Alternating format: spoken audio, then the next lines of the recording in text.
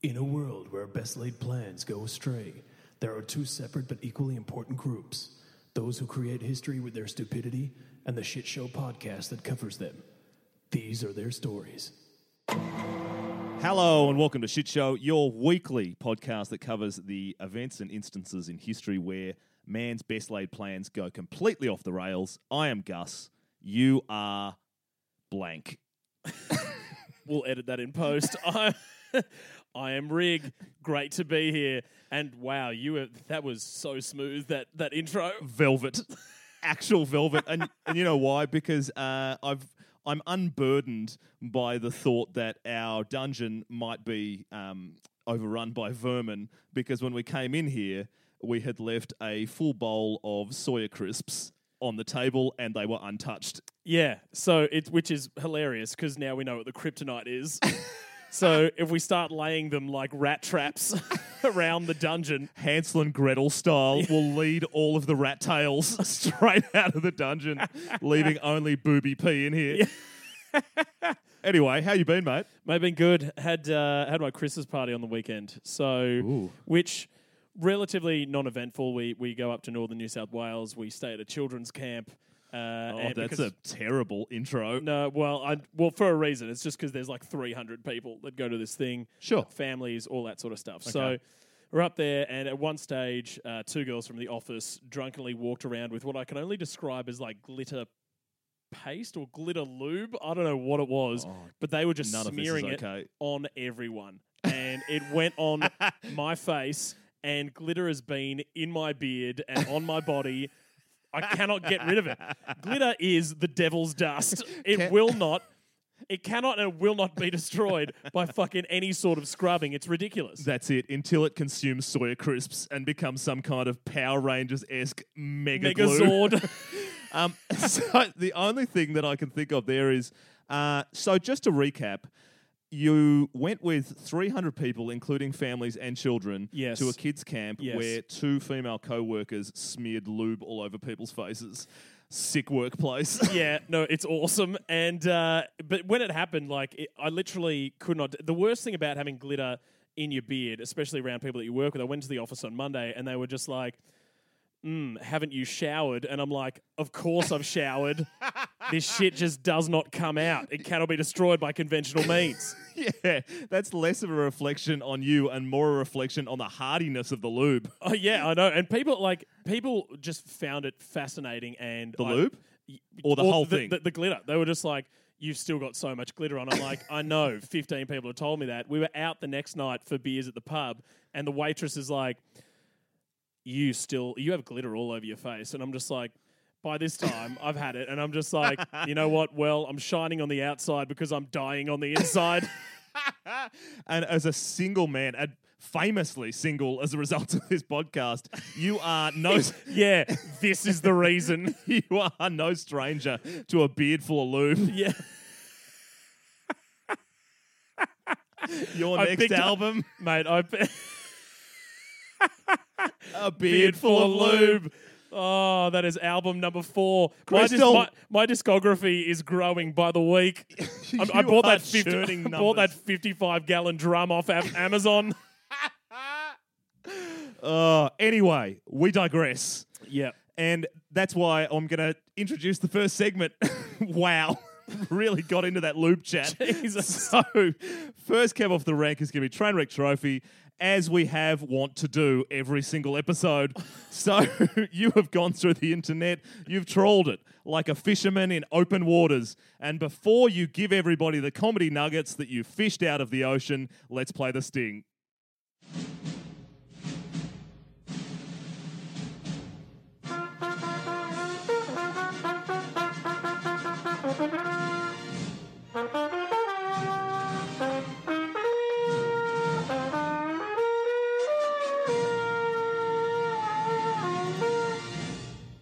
Flawless. Wow.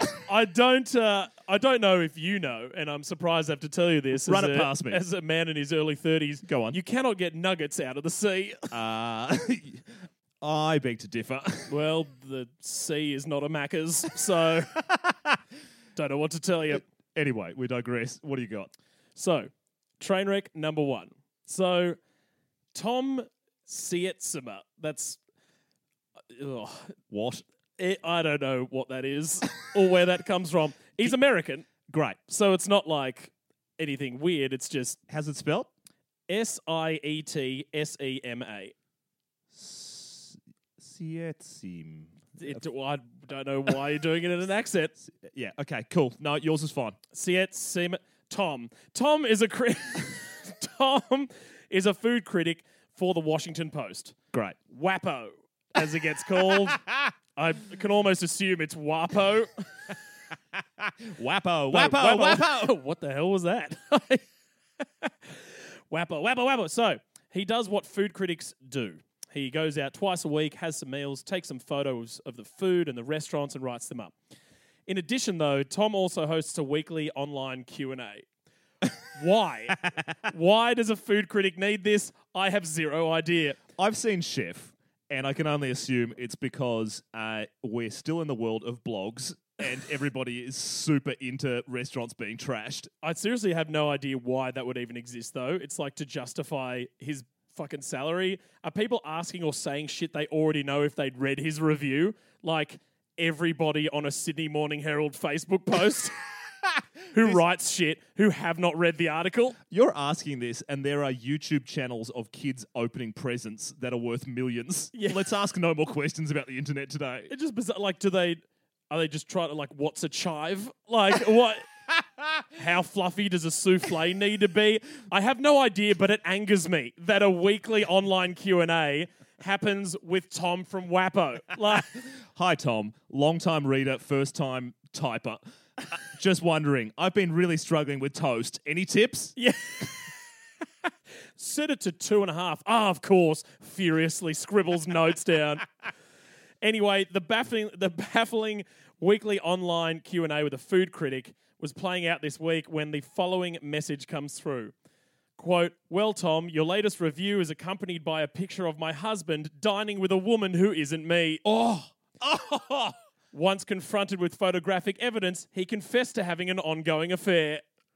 Just thought you'd be amused to hear of your part in the drama. This Thanksgiving, I'm grateful for you for exposing a cheat. So originally when I read this, I was like, imagine how fucking annoyed the guy feels taking his mistress on a date, as you do, only to be photographed in a restaurant during a food review and having it published in the paper. He's there like, oh, what are the fucking chances? See, if this was in France, that's a photo that goes on the mantelpiece. What a lovely night. So your wife and kids walk past it every day. Absolutely. Oh, you were out with Michelle. Wonderful. How is she? Très bien. Pretty. But you can imagine him being like, what are the chances before going full Scooby-Doo villain and being like, and I would have got away with it too if it weren't for you meddling WAPO critics. Yeah, I bet Tom was pumped. That's definitely the best thing that's ever happened on his blog / podcast. Yeah. He's getting a lot of hits after this. But after originally thinking how bad it was for the guy, I realised I was definitely in the wrong corner. Yeah, you have backed the wrong horse here. Yeah, wrong corner of the ring. So I've stopped massaging this old, bald, fat guy's shoulders, walked across the canvas to the wife. And Yeah, I've gone like, look, holy shit, what a way to find out for her. Yeah, but also, what wonderful internet poetic justice. There's The best. There's no better way for someone to find out than when they are just trying to find out what a chive is. That's all they wanted. That's all. That was the whole goal for the day, and instead they got adultery. Would you like a side salad? The thing is as well, there are a lot of husbands reading this and be like, oh, what an idiot. That's why I don't take my mistress out. Once again, That's why we get Maccas. That's why we get nuggets straight out of the ocean. once again, for anyone that ends up with rig, now you know where all of the red flags are. To the rest of our non-cheating audience, continue being awesome. But given the evidence, I reckon she'll be dancing around like Dave Scott Gant after he's just robbed the cash vault. Just dancing around to bloody Careless Whisper. That's it. Surrounded by bricks of cash that she's going to get post-divorce. So Sietsema was stunned and a little dubious before pleading the fifth. Please, please, please tell me this is a crank post. I'd hate to learn otherwise. So he's genuinely caring. but then backflips and like puts the whole thing on his Twitter and is just like, cheaters, take heed. Because his agent has gotten onto him and been like, you fucking idiot.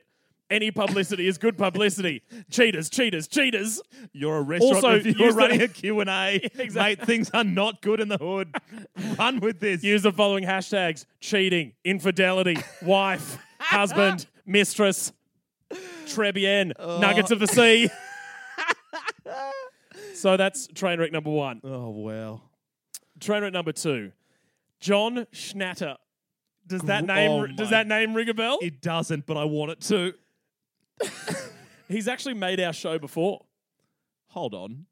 Is he known by another name? How's that spelt? Let me just... John Schnatter. SCHNATTER. Sounds like... Could you use it I'll in a say the sentence? same thing like I said the first time I made an appearance on the show. Sounds like an offensive word. Doesn't it? You schnatter. That's pump that into Urban Dictionary and see what comes back at you. Oh, it's some sort of sex move. Oh, for sure. And we both know what it involves. Probably German in nature. Oh God! Don't put it in. No. That's actually the definition. That's one of the pieces of dialogue. It's a tease. That's the video is called The Schnatter Express, and the first line is, don't put that in.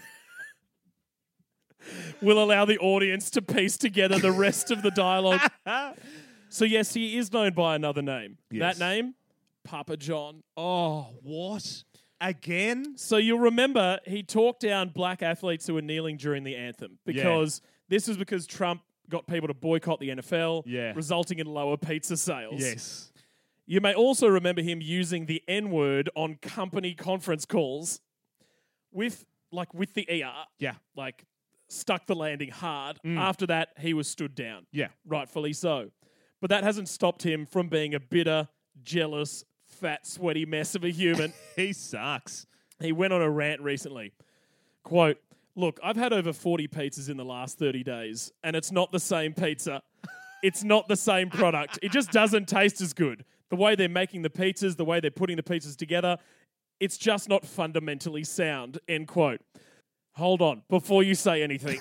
I have many questions. I know, but we cannot go past the crux of that, which was nothing to his central point and everything to do with the fact that he ate 40 pizzas, 40, the amount of nights that the Jews walked the desert after the pharaohs expelled them, 40 pizzas in 30 days. That's 1.3 pizzas a day, Gus. Yeah. You're a maths guy. Even after 6 days in Rome, you're like, shit, maybe I should have some pasta and a salad. I also love that he has not actually addressed that he ate 40 of Papa John's pizzas. Yeah. He has just eaten 40 pizzas. No. He's having a go at the whole concept of pizza. Actually, that brings up a good point. I don't know whether he meant he'd only had Papa John's or he'd done a full competitor review. Yeah, I'm eating my way through the pizza alphabet. But I assume it's all Papa John's. So I wonder if he went in there with the Groucho Marx disguise to go and buy the pizzas, like 3 pepperoni pizzas, please. Like putting on a weird voice, and they're just like, "Are you the guy that said the N-word?" That brings up a great point. Who still goes to a pizza place to order a pizza in 2019? If you physically go to a pizza shop, what minority of ordering are you? I love how weird this rabbit hole is going. It's just like, if you go to a pizza shop, you are a fucking sick bastard. You're a sex offender.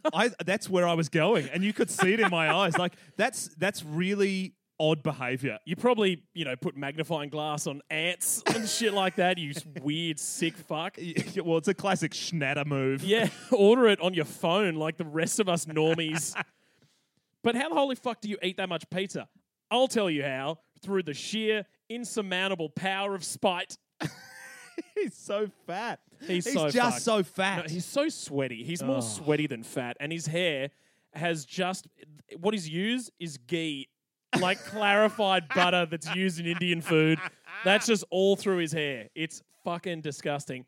Also, how's talking about pizza, like shitty franchise multinational pizza, like you're a physics professor debating views on string theory, not fundamentally sound? It's fucking cardboard garbage pizza sold at $5 a pop. You're that petty. It's the fundamentals of pizza left the fast food industry a long time ago. People aren't scribbling on chalkboards with X's and Y's with like a fucking slice there being like, okay, the density of the sauce, like, mate, it's a fucking pizza. How dare you? I've seen the director's cut of A Beautiful Mind. And it is all pizza. Just Russell Crowe scribbling dough algorithms on a chalkboard. Wondering why they dropped that Domino's product placement. However, it wasn't just the pizza that Schnatter railed against. He also had plenty to say about Papa John's new CEO, Steve Ritchie, as well as board members Olivia Kirtley and Mark Shapiro, whom he said, quote, should be in jail. Oh. Don't think you know how business works. That's what happens when a business goes public. You fuck up, you're out of there. Nor does he know how jail works. I know. This suddenly turns into like a Facebook post that you see from a high school acquaintance whose like partner cheated on them, just serving a shotgun spray to anyone remotely involved. Like, you ain't shit. Hope the slut was worth it. To the whore that fucked him, you ruined our relationship. Our children will never know you. Fuck my fake ass friends. You knew shit and didn't say shit. At least I'm classy. I deserve better. You're all trash. I'll come back bigger, better, and stronger.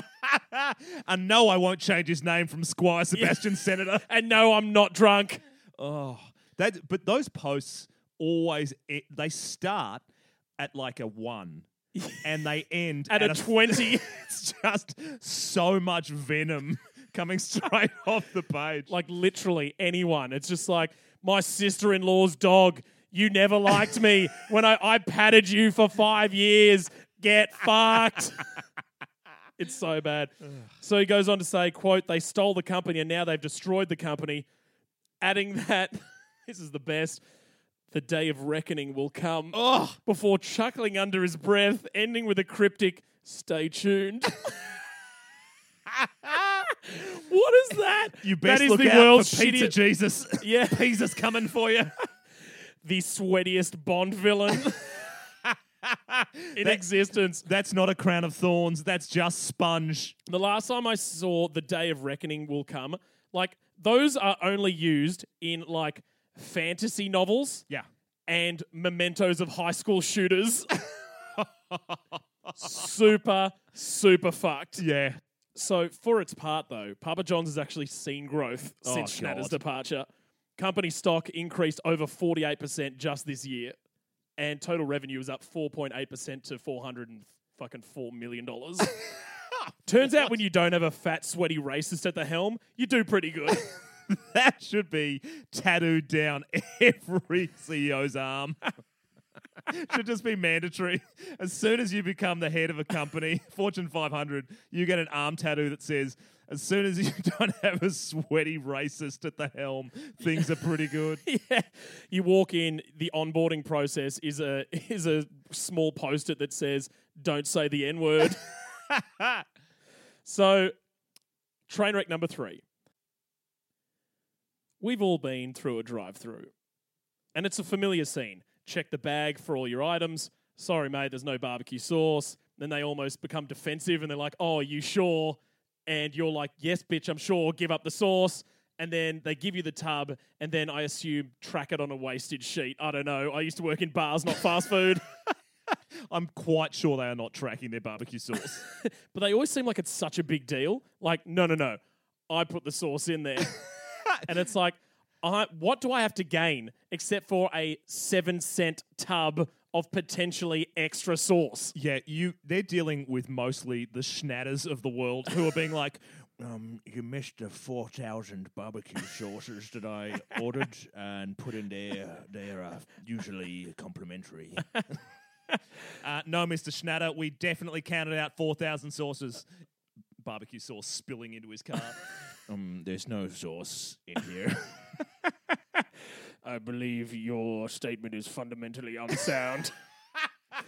So, but if you received no sauce, let's just say hypothetically, I'm with you. It's there in my mind. What do you think a level-headed response would be? Surely, I didn't get a sauce. Please, may I have my sauce? Janelle J. Dare, 33, was arrested Tuesday in Sandy Springs nearly a month after she allegedly became so irate about not receiving napkins or utensils with her meal in a Shelbyville Kentucky drive-through that she pulled out a gun and fired multiple shots into the restaurant. What? I think we've proven by now that the R. Kelly method, aka, and then I get out my gun, does not work. What rational person brings a gun with them to KFC anyway? All of America. I think she just brought an I wish a motherfucker would attitude to the drive-through. Weird placement of that attitude. Yeah, it is strange, but taking your gun to a restaurant in America is like remembering your keys in Australia. It is not a big deal. What is it? Spectacles, testicles, wallet, and gun. Won't need to watch where I'm going. I'm not coming back. Yeah, the time. I'm not back. The time is always gun o'clock. America. And I love the fact that it was in Shelbyville, Kentucky, because now I can say, a Simpsons reference I've always wanted to say, I don't know, seems like more of a Shelbyville idea. So the incident occurred on October 28th. Shelbyville police told AGC.com officers were dispatched to the KFC around 11:45 a.m. Oh, morning shootings. They are the worst. After... I think all shootings are the worst, but yeah, I mean, in the morning, I'm groggy, I haven't had my coffee. No, I'd say that people are expecting them late at night. Yeah. The morning is theoretically, I think, a shoot-free zone. Yeah, you don't expect that. No. It's like when you get it's a not necessarily a nice little thing that you get at the end of something. Oh my God. But it's what? something that you definitely don't expect. It's like when you get a complimentary shot after your meal in an Italian restaurant. It's like, oh, well, that was unexpected. I think we're talking about different shots. and whatever Italian restaurant you're going to in Sydney, you should stop going there. So no one was injured during the shooting. After identifying Dare as the shooter, investigators tracked her to Atlanta, secured warrants for her arrest and extradition. So she remains held without bond. And I love that this actually happened in Kentucky at a Kentucky Fried Chicken. Yeah. Can't wait for that next marketing campaign. KFC, it's trigger licking good. So good. So that is the third train wreck. All right. So those are three very strong competitors. Yep. Just to recap them. Thank you. I didn't realise I needed a lead-in to recap. We've only been doing this for 2 seasons. So first we've got Wappo critic Tom Sietsema contributing to the breakdown of a marriage. Yep. We have train wreck number 2, the fat schnat from a.k.a. Papa John, Grumpy ex-CEO of Papa John's, who ate 40 pizzas in 30 days and started serving like all the people who took his job and said they should be in jail. And then we've got train wreck number 3, which was the woman who shot up a KFC for not getting napkins and utensils. Look, just for the pure balls to the wall, I'm having a worse day than you factor. It has to be trigger licking good. Number 3, KFC shoot 'em up. Play the sting. You suck! The thing I love about that is, you know, when you talk to... Well, I'll tell you what it's like because you don't remember single life. But, you know, sometimes people will ask you a question like, you know, what do you admire in another person? It's something that comes up a lot is passion. And like, I want someone to be passionate about something. She's just passionate about customer service. She's passionate about getting what she paid for, utensils, napkins. And if you don't give it to me, I'm that passionate about it, I'm shooting up this fucking store. Not only that, but there is nothing in that story that actually confirms that she didn't get napkins and utensils the first time Didn't around. even check the bag. Nah, no way. She was just ready to fire. Alrighty, so we move on to the next segment, people segment. The front runner of segments, as far as we're concerned, or as far as I'm concerned. I just keep telling it at you during every podcast. It is One Star Reservoir, which is just a seemingly large mountain of research now, trying to find 1-star reviews from the net for anything and everything. Play the sting. I want to take you to a 1-star. I want to take you to a 1-star. I want to take you to a 1-star reservoir. Wow! That intro has gone down about as well as glitter lube in my beard. i.e. not well. Look, everybody listening knows exactly what the segment is. If you're new to the show and I haven't done that justice, I'm so sorry. Please stay. It's real good. What do you got for us? All right, so I've gone back to the classics, a lot of trawling of TripAdvisor, and there are some gems that I've found. Oh, go.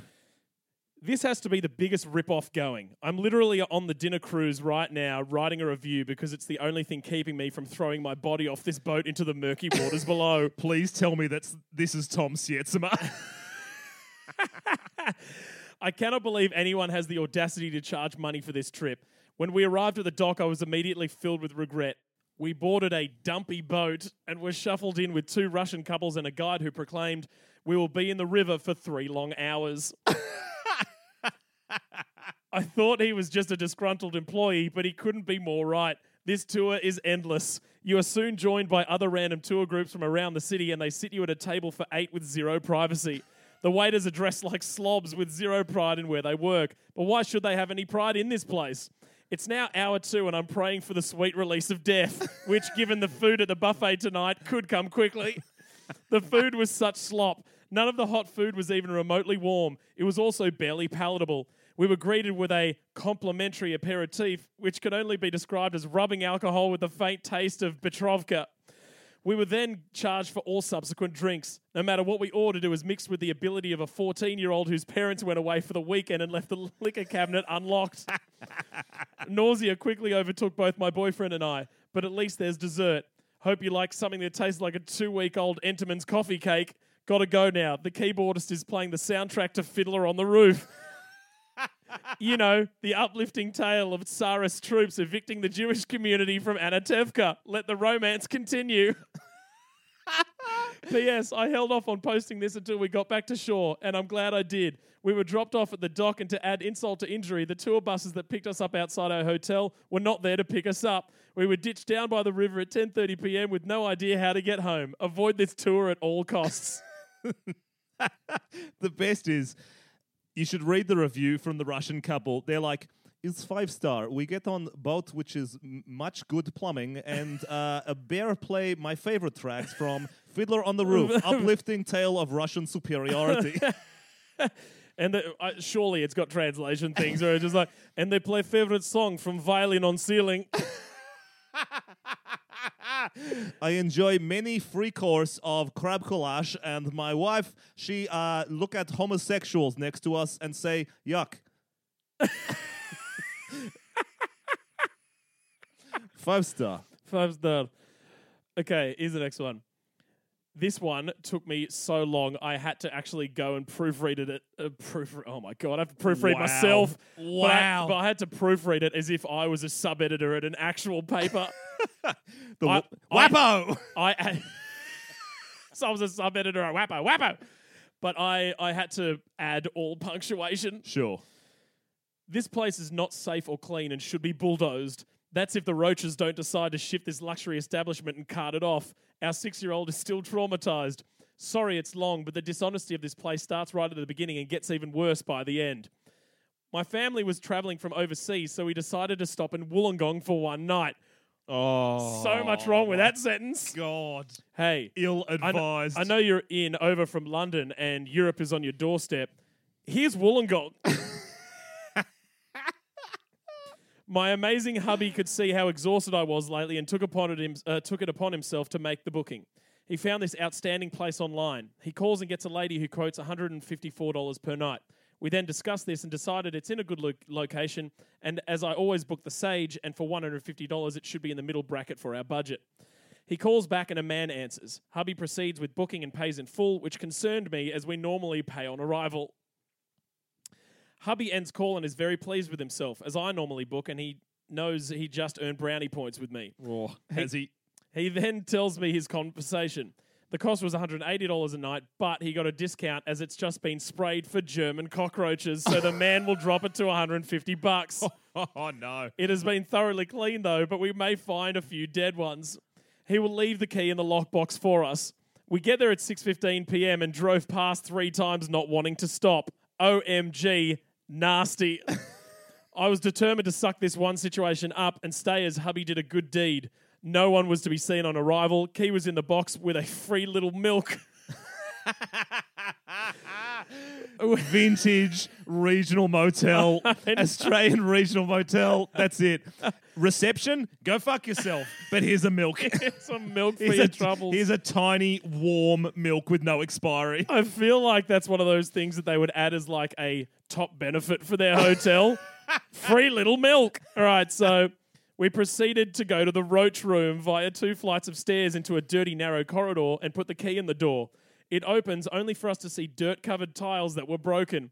We entered to a horrific, thick stench of a dirty ashtray, smoke, mould, and urinal block smell.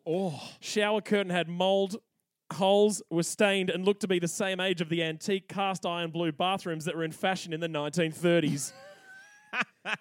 Carpet had cigarette burns, was stained, and had critters going about their business in all directions on the floor, the stovetop, and the bedhead. It's an insect orgy hotel. So hectic. I touched the window curtain and my hand was left with a weird thick grease, which I assume was supplied by John Schnatter's hair. Towels were old, thin, frayed and stained. Duvet covers must have been purchased in 1927. I went to open the window where the old food porthole once was and surprise, no screen. One positive, though, the aircon worked. We dumped our bags as the smell was horrendous, so we went for dinner. During this time, hubby called relentlessly to the desk to discuss room conditions and a refund. No answer. We get back to the room at about 10:15 p.m. to find our bags moved to the door entry area, TV on, brand new cigarettes on the coffee table. Hubby got excited as he thought this is service. They supplied me with exactly what I smoke. He was puzzled as to how they came in... how they came by this information, but was stoked until the realization of me freaking out about what was going on set in. There was an iPad and iPhone charging, a fridge full of food, and a classy recycle bag with a few items of clothing in it. Confused as to who owned items in our room, hubby calls the owner, and out of nowhere, a little skinny, worn, wrinkled-looking lady appears with a cuppa, looking like she has hung out in more back streets than we have had hot dinners. The mayor of Wollongong. Just decided to see a couple of her local establishments and talk to the constituents. We asked, what are you doing in our room? She couldn't really answer this or understand what we were so upset about. In fact, she told us she was more than happy to share the room. A guy wearing only shorts gets to the door and starts with, whoops, I gave you the wrong key by mistake, before trying to clear up his story that was not adding up at all. His rant finished with, man, haven't you ever made a mistake? And yelling, calm down, to my hubby, who was extremely calm. While our 6-year-old was petrified and crying. There's a kid there as well. We demanded a full refund. He agreed along with the comment, you don't intimidate me. That is vintage Wollongong. Fine, I'll give you the refund. You don't intimidate me. My God. Yeah, that's a classic Wednesday night in the Gong. The guy who runs the motel took all of his ice for the week and has decided to, just do room allocations while a little bit cut. Yeah. I was still in the room and could not lock the door as the chain slider was broken from being kicked in. I started taking pictures of everything just in case, as our belongings weren't locked. When leaving, I asked our roomie, don't you see a problem here? Her reply, no, I'd rather make friends than anger. WTF. The mayor. We then booked in at Sage, and after hearing about our nightmare, they upgraded us, gave us free breakfast, parking, and made our distraught son, a hot chocolate. We made a distraught son. Yeah, some random kid who was there. Final deception was when I looked up reviews on TripAdvisor. Poor hubby didn't get a discount at all, as everyone pays $154. Yes. And we are not the only ones to arrive back to an extra guest in the room. At least we were not locked out like some of the others. Oh, wow. I guess we're opening ourselves up to a lawsuit, but that's certainly one where you name and shame it. You would think so, but I am not. Okay. Here's the third one. Check-in process was like handing yourself into police custody, except the prison warden has also brought their drug dealer boyfriend along for a laugh. Oh, good. Bedding and towels are thrown to you in a bin bag as you're led to your windowless cell. This is the point you should try and make a run for it. Use the bag as a tent and sleep in a bush. It'll be infinitely more peaceful and smell less offensive. One room has the odor of your nan's dead foot skin. The other admittedly doesn't, but then it does have an extractor fan from a hovercraft engine. Both, however, are lit to roughly around 20,000 lumens with lights that cannot be turned off. The capsules... Stadium lights indoors. The capsules also don't have curtains on them, so good luck if you need darkness to sleep, I guess.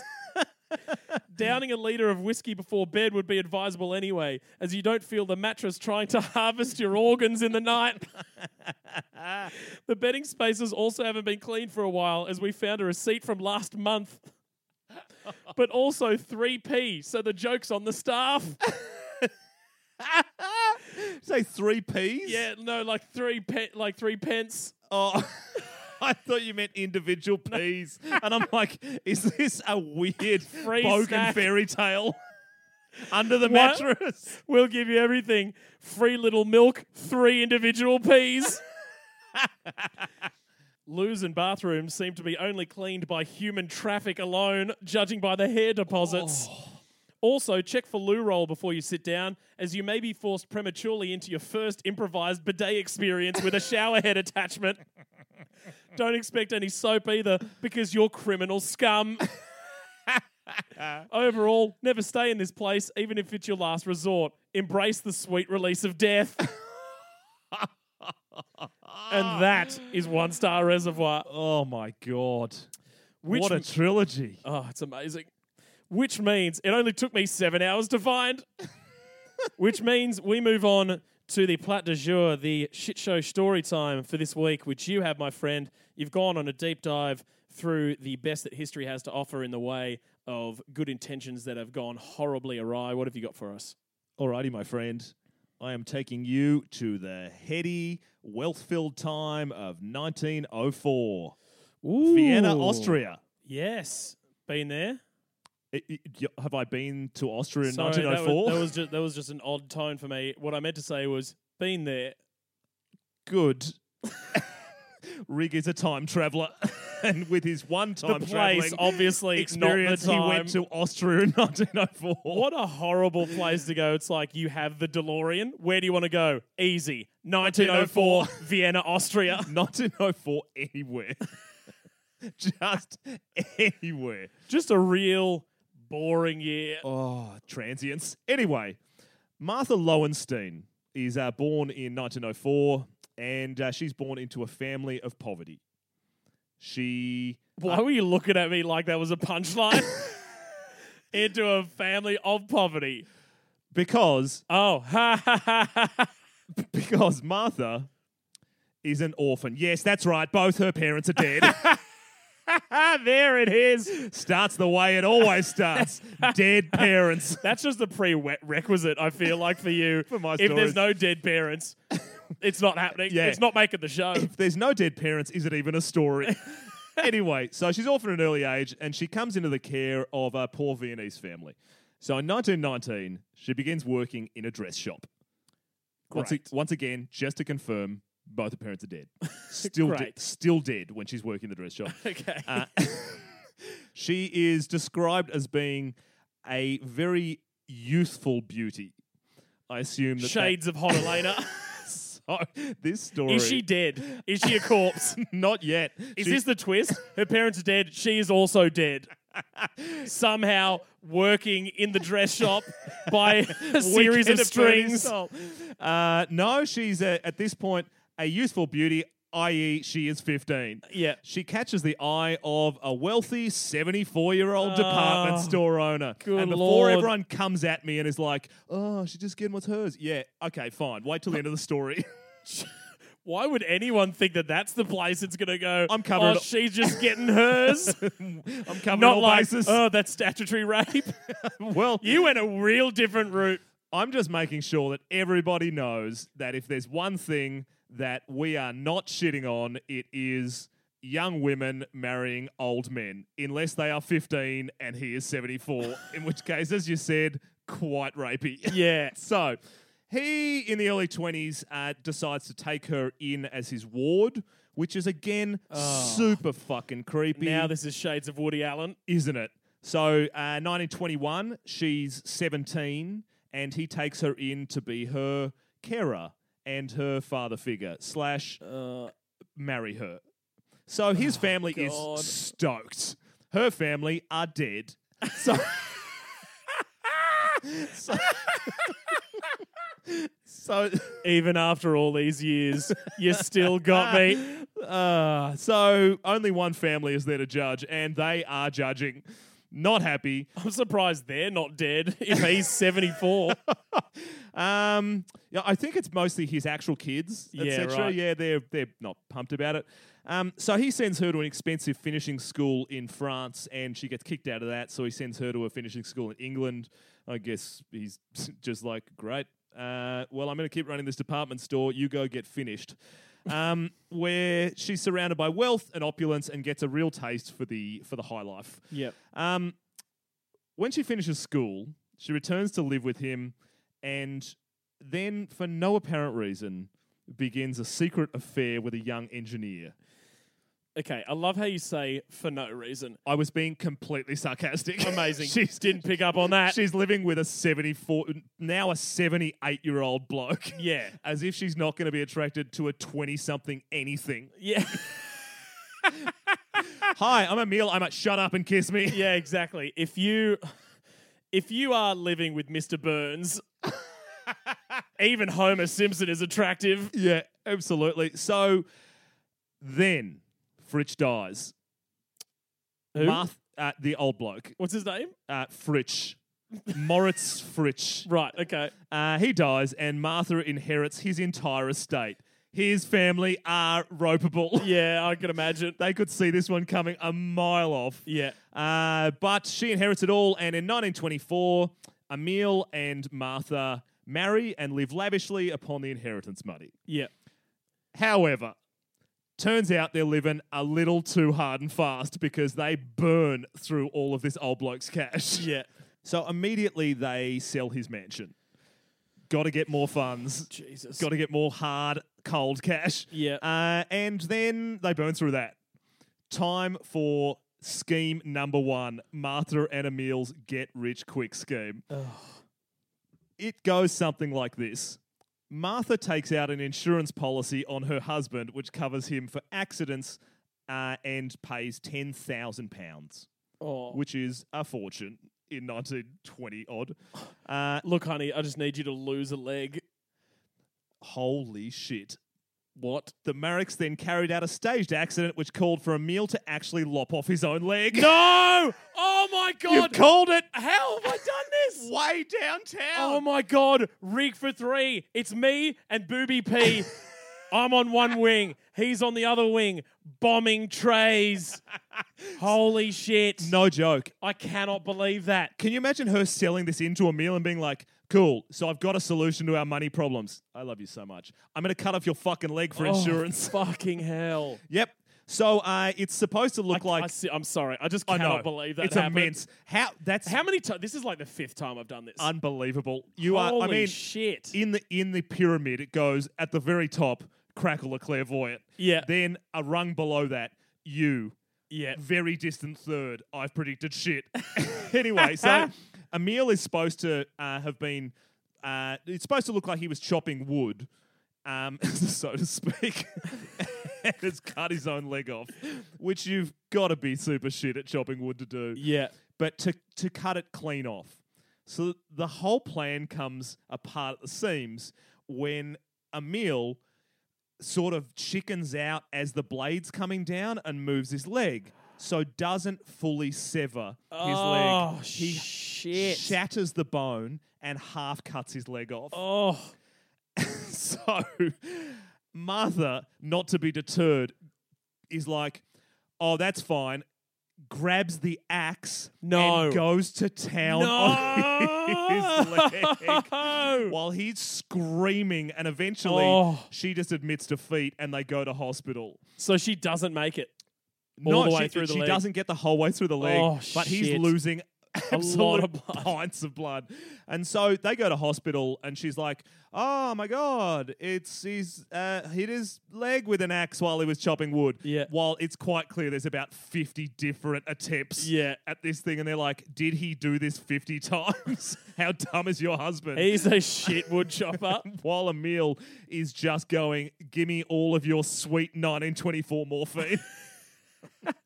It was basically just the original recipe Coke with the actual cocaine in it. Sigmund Freud's there being like, "It's good." Yeah. So he does get his leg amputated because There's no saving that. 3/4 of his leg is cut off. Yeah. And then they go, "Okay, released from hospital, time to get our sweet, sweet insurance dollars." Oh my God. As you can imagine, the insurance company happened to employ someone with eyes who have spoken to the hospital and gone and read the report and said, "Okay, the hospital report indicates that there were many different cut marks, and it looks like it was first a single cut and then many more sharp range cuts." Blunt force trauma. Exactly. And that they say the accident was deliberate. They're not paying out. The Mareks get charged with attempted fraud. So in a last attempt to save herself and her husband, Martha then tries to double down and bribes a nurse from the hospital to say that the multiple cuts on that the husband, that Emil's doctor had himself been bribed by insurance agents. Right. So she bribes a nurse to say the doctor and her had been bribed by the insurance company, Right. which she agrees to. The insurance company immediately, the fraud charges get dropped by the cops. The insurance company start being investigated by the police. And then the nurse, as people have the ability to do when they're in a position of leverage, says, "Cool, now give me heaps more cash." Yeah. The Mareks go, "Fuck that. We've already given you cash. Do your worst." So the nurse goes to the cops and is like, "They bribed me." So all of a sudden, they're up on bribery charges and they get 4 months in prison. For no apparent reason, the insurance company pays them out. What? Makes no sense. The insurance company pays They're them like, we out. don't want to fuck with these guys. They Totally. are actually insane. Exactly. So, She chopped off his leg. big time. So instead of getting the £10,000, though, they only get £3,000, which barely covers the legal costs. So they back to square one. Yeah. They get released from prison. They live in Algeria for a time. They have 2 kids. That is hard times. Ooh, isn't it? That is the definition of hard times. That's the definition of having a Facebook occupation or Facebook education of School of Hard Knocks. To go from the heady heights of Vienna, Austria, 1904, let's not forget, to Algeria, Northern Africa. Completely. And don't forget that this is a woman who has developed a real taste for wealth and for luxury. And so these things are not fine in the Marek household. Also, now they've got 2 kids, so even more mouths to feed. So they return to Vienna. They're so poor that Martha is forced to sell vegetables on the street, which when you think about it, and it's 1930, not the worst job. It's far from a great job, but I think it's still not the worst job. Isn't it weird how we've come full circle where now if you sell fruit in Marrickville in 2019, you're doing pretty good. Oh, you are minted. You own property. Yeah. Anyway, so it's time for Martha to get rich quick again. Realizes that Emil is the problem here, and what she did wrong the first time around was to involve him. So what's the solution? Cut off his other leg. Life insurance. Oh, so wow. all of a sudden, Emil has difficulty swallowing and starts suffering numb limbs, and then he dies. So he dead. Doctors arrive and they... Show me arsenic. They say that I'm on a roll now. They say that it was none other than the 2BC, tuberculosis. Oh my Back God. it comes. The team is taking shape. Me on the one wing, Booby P on the other wing, in the center, 2BC for the dunk. Amazing. So the doctor's like, tuberculosis. And then weeks later, their 7-year-old daughter dies. also from tuberculosis. Oh. Weird. Both deaths put a lot of cash in Martha's pocket. No way. Then, all of a sudden, she starts staying with her wealthy, aging aunt, Suzanne. And she moves into care for her. And within a couple of months, Lowenstein all of a sudden seems to have tuberculosis and dies. Suzanne gone. God. So that's 3 down. And so Martha inherits her aunt's small fortune, which she immediately spends, as she has wont to do. I gotta say, 2BC putting up some great numbers. It's enormous. Like, these are all-time numbers Because- from 2BC in one family. I mean, in one family, sure, but like all time, he's in the twilight. He's a bench player now. He's not the starting 5. Yeah, he's but sixth man. he's 6th man. He's coming off the bench and he's doing well, like enough to keep him on the team. Give him another contract, 1 more year. He's going year by year, though. Yeah, And then, just Martha left, she opens her house to 2 boarders. A man named Newman and an elderly woman named Kittenberger. Newman. Which of these two, here's a choose your own adventure, which of Newman or Kittenberger gets tuberculosis? Both. Incorrect, just Kittenberger. Damn it. So, Kittenberger dies, and weirdly, the insurance company are totally fine with Martha having taken out a life insurance policy on her boarders. On a rando. On a random elderly woman that lived with her. She only gets $300. Well, Like- she was old. Yeah. I mean, she's so Still. old. So, but that's what it's come to. Martha is now at this point being like, I'll take anything and everything. $300 for an old woman? Absolutely. Yeah. So, She's probably thinking, bargain. 2BC will take her in 3 days. 2BC's now 4 points. It's going- 4 it's- points off the bench. it's going around. So, not enough taking out life insurance policies on people. It's time for Martha to go to another style of insurance fraud, and she has expensive paintings in her house that are her deceased aunts, but they're hanging in the house. Yeah. And she has them stolen in inverted commas and hidden in a warehouse. Reports that to the police and enters a claim with the company that had insured the paintings, which was the same company she'd taken out all her life insurance policies with. And this is the red flag for them. Unbelievable. How is this the red flag? Unbelievable it took this long. Because she has received 8 different payouts. 6. Whatever. It's a lot. But it's a lot. Whatever it is. Anything more than like one or One. 2 in a lifetime is huge. But this is where it gets good, because the detective who's assigned to investigate her claim is a man called Ignaz Peters, and he's gone through his whole life being called Ignaz. So, shit So is he's not got a good. real chip on his shoulder. He has an axe to grind, so to speak.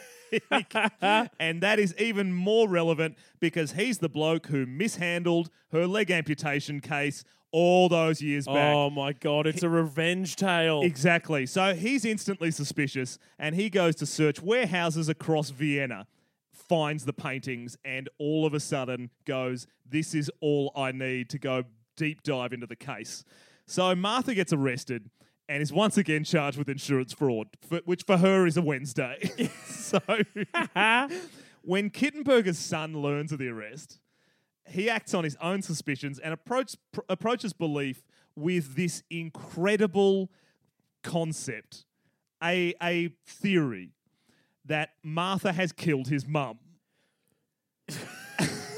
He's the only person to this point that has a brain. Yeah. Because that is not far-fetched at all and makes perfect sense.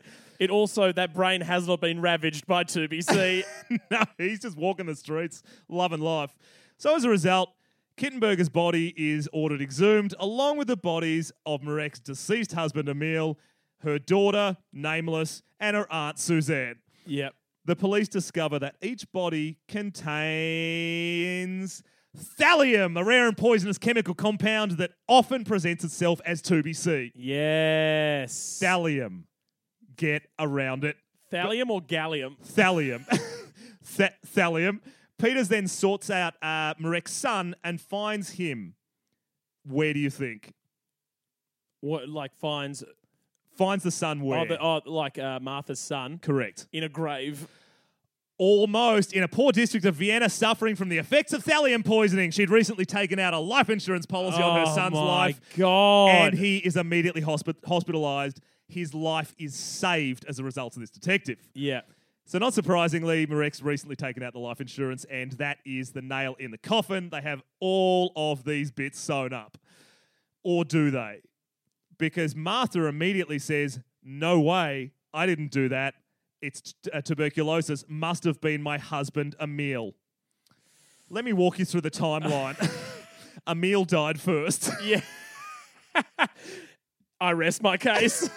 The cops basically take her full statement saying that it was Emil. He confessed to her that he had a plan to kill their child and then her aunt and then himself. And the cops listened to all of it and then told her that Emil had died first.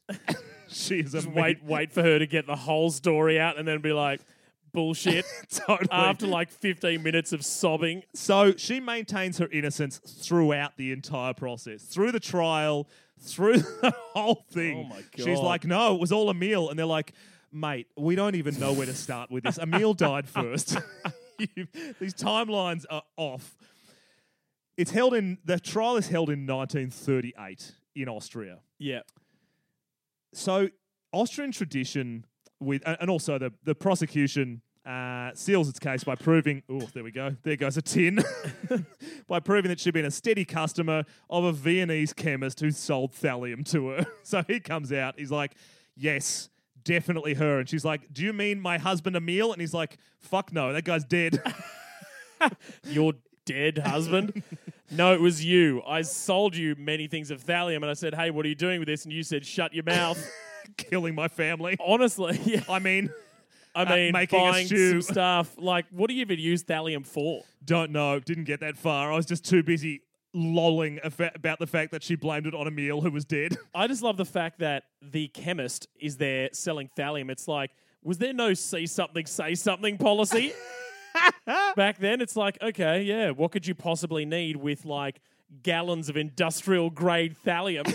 It was the glitter lube of the time. Smearing on each other's faces and beards. What do you want with this thallium? Well, I'm going to take it to my work Christmas party and smear it all over Rig's beard.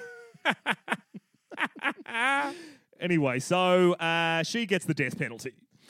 Handed down by a jury, despite her really putting forward a great case for why dead Emil should get the death penalty. We should kill him again, right, guys? I don't think this is sinking in for you, Martha. Silence across the court. And the death penalty had been reintroduced to Austria by the controlling Nazi Party. Yeah. Anyway, but the tradition in Austria was that females who were given the death penalty would be pardoned by the head of the Austrian government, Prime Minister, President. Austria, anyway. Either one. They were pardoned and they just get life imprisonment. Oh, right. I was about to say, pardoned is like people just walk out and like, yeah. Fuck that. And just like walk down the stairs and like Walking on Sunshine starts playing. Yeah, we're restoring the balance. Anyway, so that doesn't happen because the Nazis are in power and they said, fuck no, death penalty for everybody. Yeah, right. Death penalty for everyone. And they get really excited because this is the first person that is on death row under their tutelage. Also, I would say. Her last name? I was wondering when you would tweak to this. Her married name was Marek. Yeah. Her birth name? Lowenstein. Yep, absolutely. So Hitler takes one good look at that and says, super dead. You are definitely getting the death penalty. Yeah. And they get so excited that they bring a guillotine to Austria. What? Yes, correct. It used to be hanging, but the Nazi Party went, no, not brutal enough. So they brought a guillotine to Austria, and that became the method of execution. And December the 6th, 1938, Martha Lowenstein nee Marek or the other way around, Yep. was beheaded in front of a crowd of thousands of people in the middle of Vienna. Jesus. Horror show. However, don't feel bad for her. She poisoned 4 people, 5 Including her children. Yeah, no, fair enough. Yeah, Put things in perspective for me. exactly. And it was all in pursuit of all of those airs and graces that she got used to when she was married to a 74-year-old department store guy. And boys and girls, that was on his business card. Hello, my name is Fritsch, department store guy. that's it. I mean, it was a simpler time. It was a worse time. When you're a department store guy, you have tons of cash. Yeah. That's all you had to say. Department store tycoon. What happened to the department store? Did she just sell it, or No, she only got the estate. Oh, so, right. so that was the bit that his family were pissed about, was Right. that she'd been married to her for about 3 years, Yeah. and she got his monster mansion and his Yeah. estate, and the business was left to his family. did it say anything about what she was spending all this money on? Yes, absolutely. It says throughout the entire story that she was spending it on keeping up appearances. Right? What? Like legitimately. I wanted cigar store Indians. I wanted ridiculous cars. I wanted all of that. I wanted hot tubs with champagne. And what do I get? Keeping up appearances. Legit, through 7 different stories. It says Jesus. that she frittered it away. So they were. You don't fritter away like millions of pounds. I think history is littered with people who fritter away millions of pounds. But fritter denotes like small transactions here and there, does it not? To me, it does. What about old mate, the king of the chavs? He was Yeah. spending 12 grand a day on crack.